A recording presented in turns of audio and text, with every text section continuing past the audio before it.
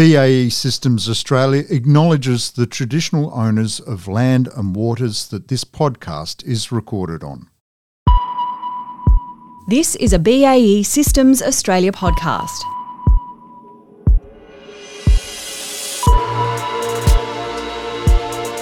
Welcome to Beneath the Deck, a podcast series that tells the stories of the people behind some of Australia's largest shipbuilding and sustainment programs.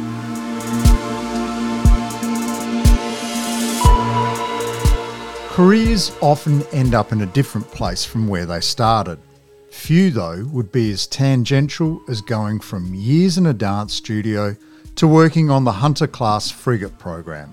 G'day, I'm Drew Radford, and this is actually the career of Sonja, whose job as technical governance lead depends heavily upon the skills she developed as an artist. To discuss this unique crossover, she joins us for this Beneath the Deck episode. Sonja, thanks for your time. Thanks for having me. Sonja, you've got a really varied career. You've worked in the oil and gas industry, you've worked on the Air Warfare Destroyer Program, and now you're at BAE Systems Australia.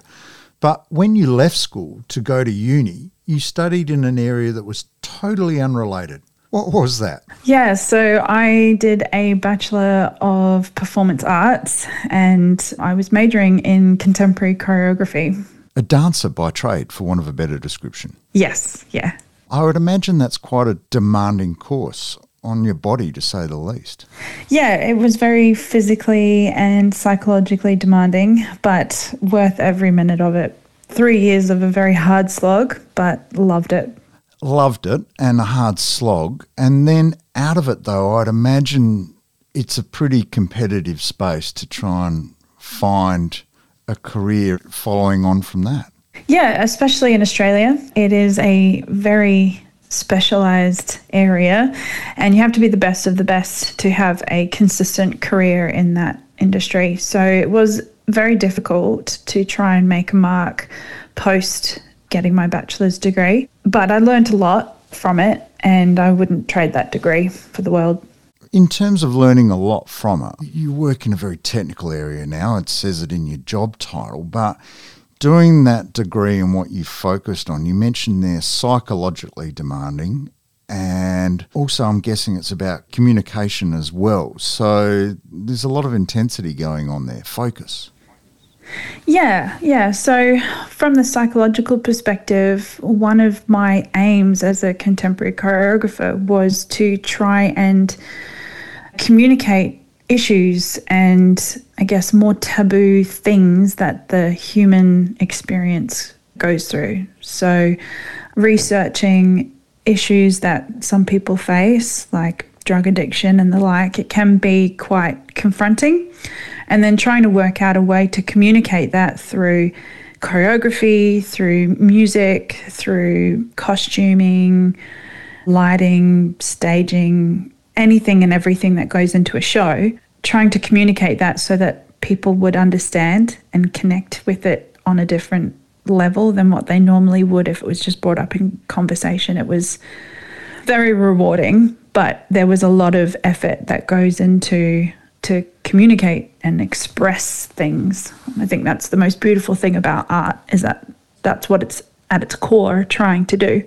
It is, and you described that really, really well. And in terms of that communication, I'm guessing that's something that's been central to your career from then on, but also that attention to detail. Yeah, absolutely. Communication and attention to detail are probably the most valuable skills I have, and I've taken those through every role that I've had since leaving uni, and they've served me extremely well. Well, they have served you extremely well. I want to talk about that career path a little bit because there's those two themes that are central to what you've been doing. But the other one seems to be water. You've worked for organisations around water, but when you worked out that, you know, maybe you couldn't pursue a future in dance, you seem to leave the water behind in a fairly drastic way. Where did you go? Yeah, I, through a series of events, landed in Tennant Creek in the middle of the Northern Territory. So it was quite the sea change from the east coast of Australia to the middle. But it turned out that that was a great move for me in my career, because I landed working in an organisation, Jalalakari Council Aboriginal Corporation, and there was a gentleman there who was the Director of Community Services, and he took me under his wing and he let me learn quite a bit from him with regards to what was happening in that space, and I assisted him with pulling together some events around some of the Indigenous community. It was really eye-opening. I imagine too there was a lot of, again, attention to detail and a lot of administrative stuff that you were starting to learn that you've carried forward. Yes, that's kind of when I started dabbling in the administrative side of things, sitting in an office. Very different to choreographing and being under a lot of physical demand. But I found it very intellectually interesting, and that kind of started to spark an interest in the business world. It did, because from there you headed north. Yes. To a diving company. Yes. But this wasn't recreational diving by any stretch of the imagination from what I could No. No, recreational diving in Darwin is a little bit hazardous, given that you've got a lot of crocodiles up there. Fairly dangerous. Yeah, no, it was for a commercial diving company. And what did they do? They do a lot of hull inspections for vessels. They also did quite a bit on clearing unexploded ordnances in the harbour in Darwin. I guess the bulk of it was doing inspections and on hulls and anodes and the like on vessels that were docked in Darwin, getting their maintenance done. The maritime journey begins really for you. Absolutely. I fell in love with it. And a lot of the team up there, they started to teach me about all the different things, D-shackles and anodes and what happens and stuff like that. And I started helping them with writing reports, and I went on to become the document controller for the whole business unit, which is across the country. There's a few bases for them. Onshore works only, though. I wasn't part of the offshore works. And they also invested in me and helped me get my Cert 4 in workplace health and safety, and became the Darwin site health, safety, environment and quality representative. Yeah, I'd imagine throughout your career you've had to do quite a bit of upskilling, to say the least. Yeah, but I think that's great. I think that's something that people should do their entire career, is continue to grow and learn and push themselves. I'm going to follow the maritime theme for you, because you ended up in Adelaide with the Submarine Corporation. So I'm imagining that there was a whole lot of stuff that you learnt in Darwin that gave you some sort of insight and understanding that was transferable. Yeah, I think that was kind of my in, if I can put it like that.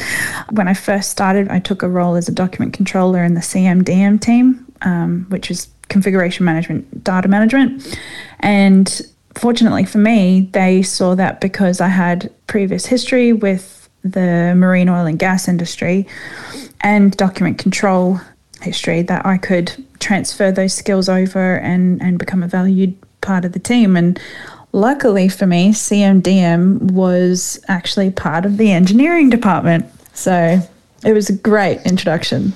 Okay, so you're sort of moving upwards and sideways along the way and getting closer and closer to engineering. Does that require more education? Yeah, it does. And once again, I was very blessed to be taken under the wing of an engineering manager in platform systems on the Air Warfare Destroyer Program.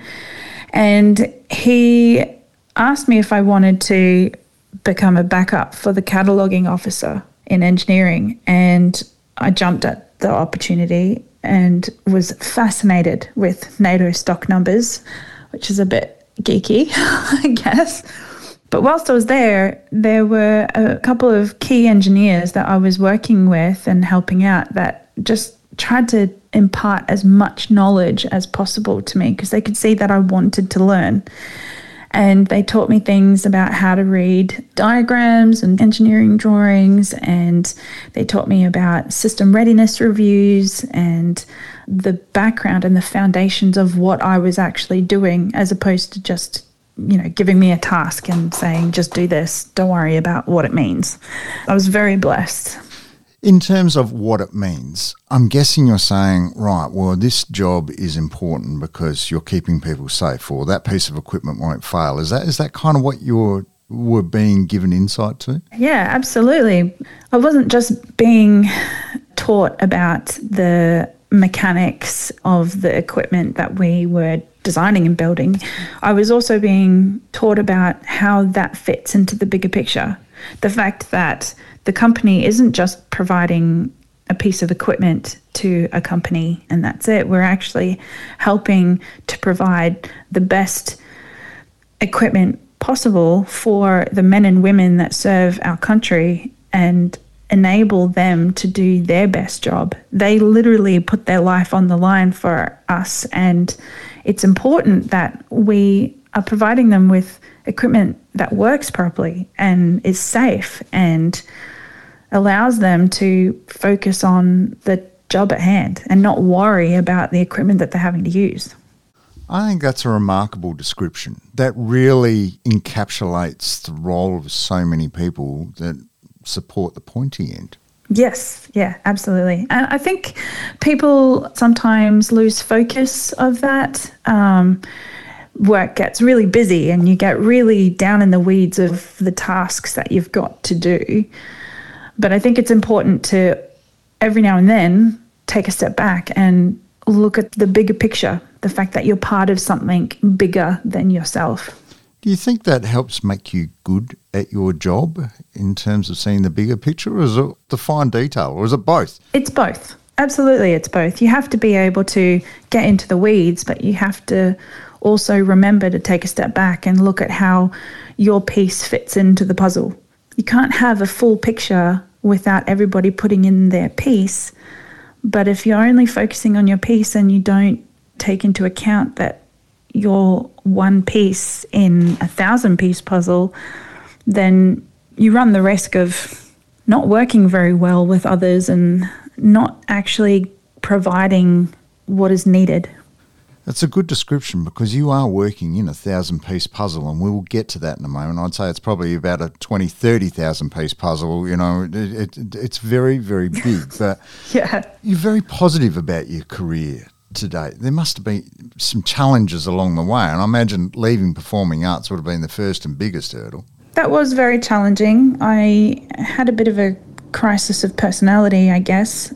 It made me question who I am and my place in the world and my passions, and that was very tough.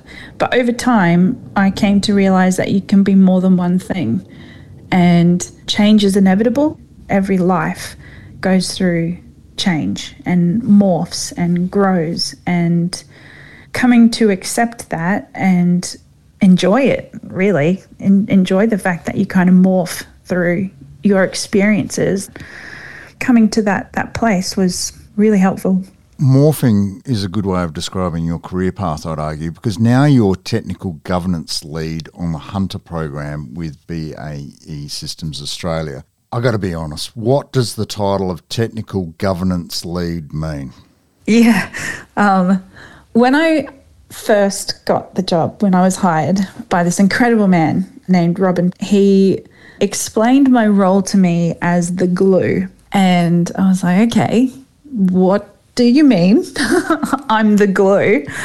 And he expressed the role as one that brings people together and helps translate the information that is needing to be passed between departments and the like. He also explained to me that what is needed when you're building something so complex and has quite a lot of risks around it, and needing to make sure that it's safe, legal and compliant, whether it be compliant with the requirements of the design or compliant with legislation, regulation, that sort of thing, is we have to make sure that we check ourselves at the appropriate times, and we're honest and take a good look at what we're doing, how we're doing it, and if it is the most efficient, effective, valuable way of designing and building a ship. And so I kind of took that and went, all right, I'm glue, and I make sure that we are having the right checks in place at the right time. I guess you can kind of sum up my role like that. It's much more complicated and technical, but you can kind of sum it up in that way. I think you summed it up pretty well, and I've got a reasonable idea what's going on there. And the glue role sounds like you're drawing heavily upon, again, communication and technical skills. Yes, yeah. I have to be able to sit down with a software engineer or a weapons engineer and listen to them. Listen to understand is key. And then be able to take that information and explain it to someone in, say, supply chain or someone in quality or HR or even our customer, and vice versa. So it's really about listening to understand and then being able to translate that information to whichever stakeholder I happen to be needing to engage with. I reckon my head would explode at the end of the day. You're constantly learning and trying to be on top of something totally new quite often, I'd imagine. Yeah, but that's the beauty of it. I'm never bored. No, I'd imagine not. But again, are you having to upskill and reskill? I mean, you're talking to software engineers there a second ago, and you've been talking about, marine engineers and whoever else. They're different languages. Absolutely. I am doing a diploma of digital technology, but aside from formal education, I find one of the best ways to learn is asking questions to the people that are subject matter experts.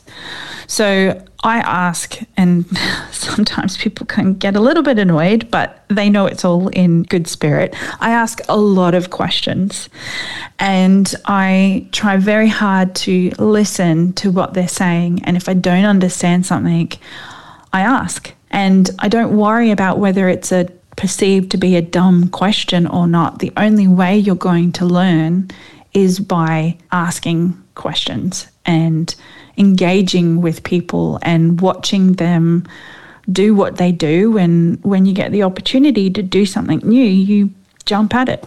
You said there a second ago, people sometimes get a bit annoyed because I'm constantly asking questions. Is that part of maybe a misconception about your role? They don't fully understand where you fit, or is it just people are busy? I think it could sometimes be a little bit of both. When I am starting a relationship with someone at work, they generally don't have too much of an idea about what a technical governance lead does, and I don't hold that against them at all. It can be a little confusing, and the title doesn't exactly say, this is what I do.